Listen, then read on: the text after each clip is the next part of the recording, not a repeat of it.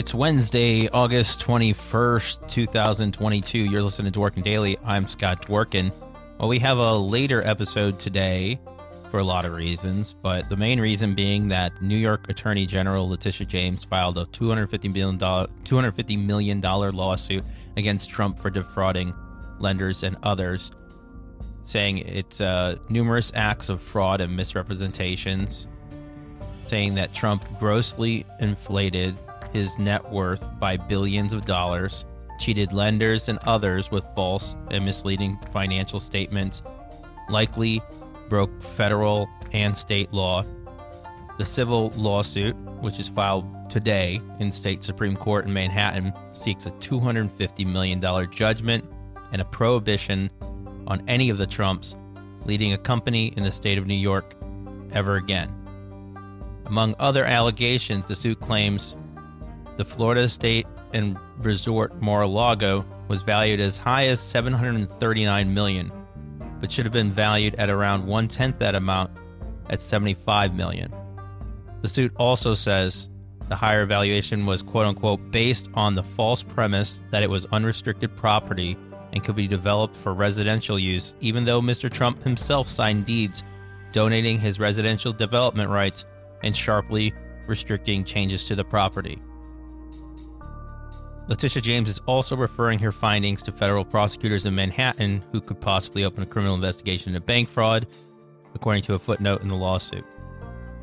Through quote-unquote persistent and repeated business fraud, the Trumps convinced banks to lend money to Trump Org on more favorable terms than deserved, according to the lawsuit, which named the president, 3 of his adult children, Eric, Ivanka, and Don Jr., the company, and 2 of its executives, Alan Weisselberg and Jeff McConney.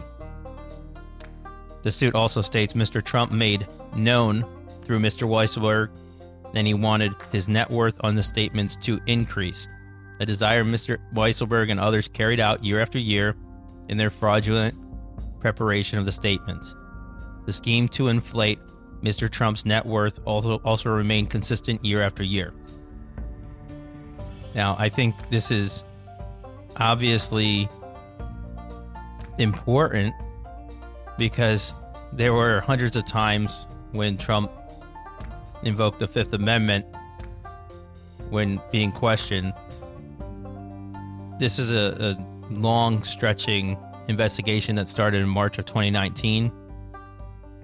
You know, they went as far back as mentioning a 2012 statement where they valued rent-stabilized apartments in Trump Park Avenue property, which I guess it was valued at $750,000, where units were collectively worth that. And that led to a $50 million evaluation. His golf club in Scotland, they valued at $127 million. But at the same time, it's operated at a loss. So they're frauds. It's exactly what we thought. And what can this do? It can lead to a criminal indictment. It can also shut down his business for good. It can make it so that people can default on their contracts and get out of business with him. People can pull out and not follow through on their loan agreements. Like, this is a big deal. This is why Trump wanted to settle last week, as reported. And there's no one in this world who deserves to be put out of business for good. No one more deserving than Donald Trump. You can subscribe to the podcast at anchor.fm/dworkindaily/subscribe. Thanks again for listening. Be well. Do good. Onward!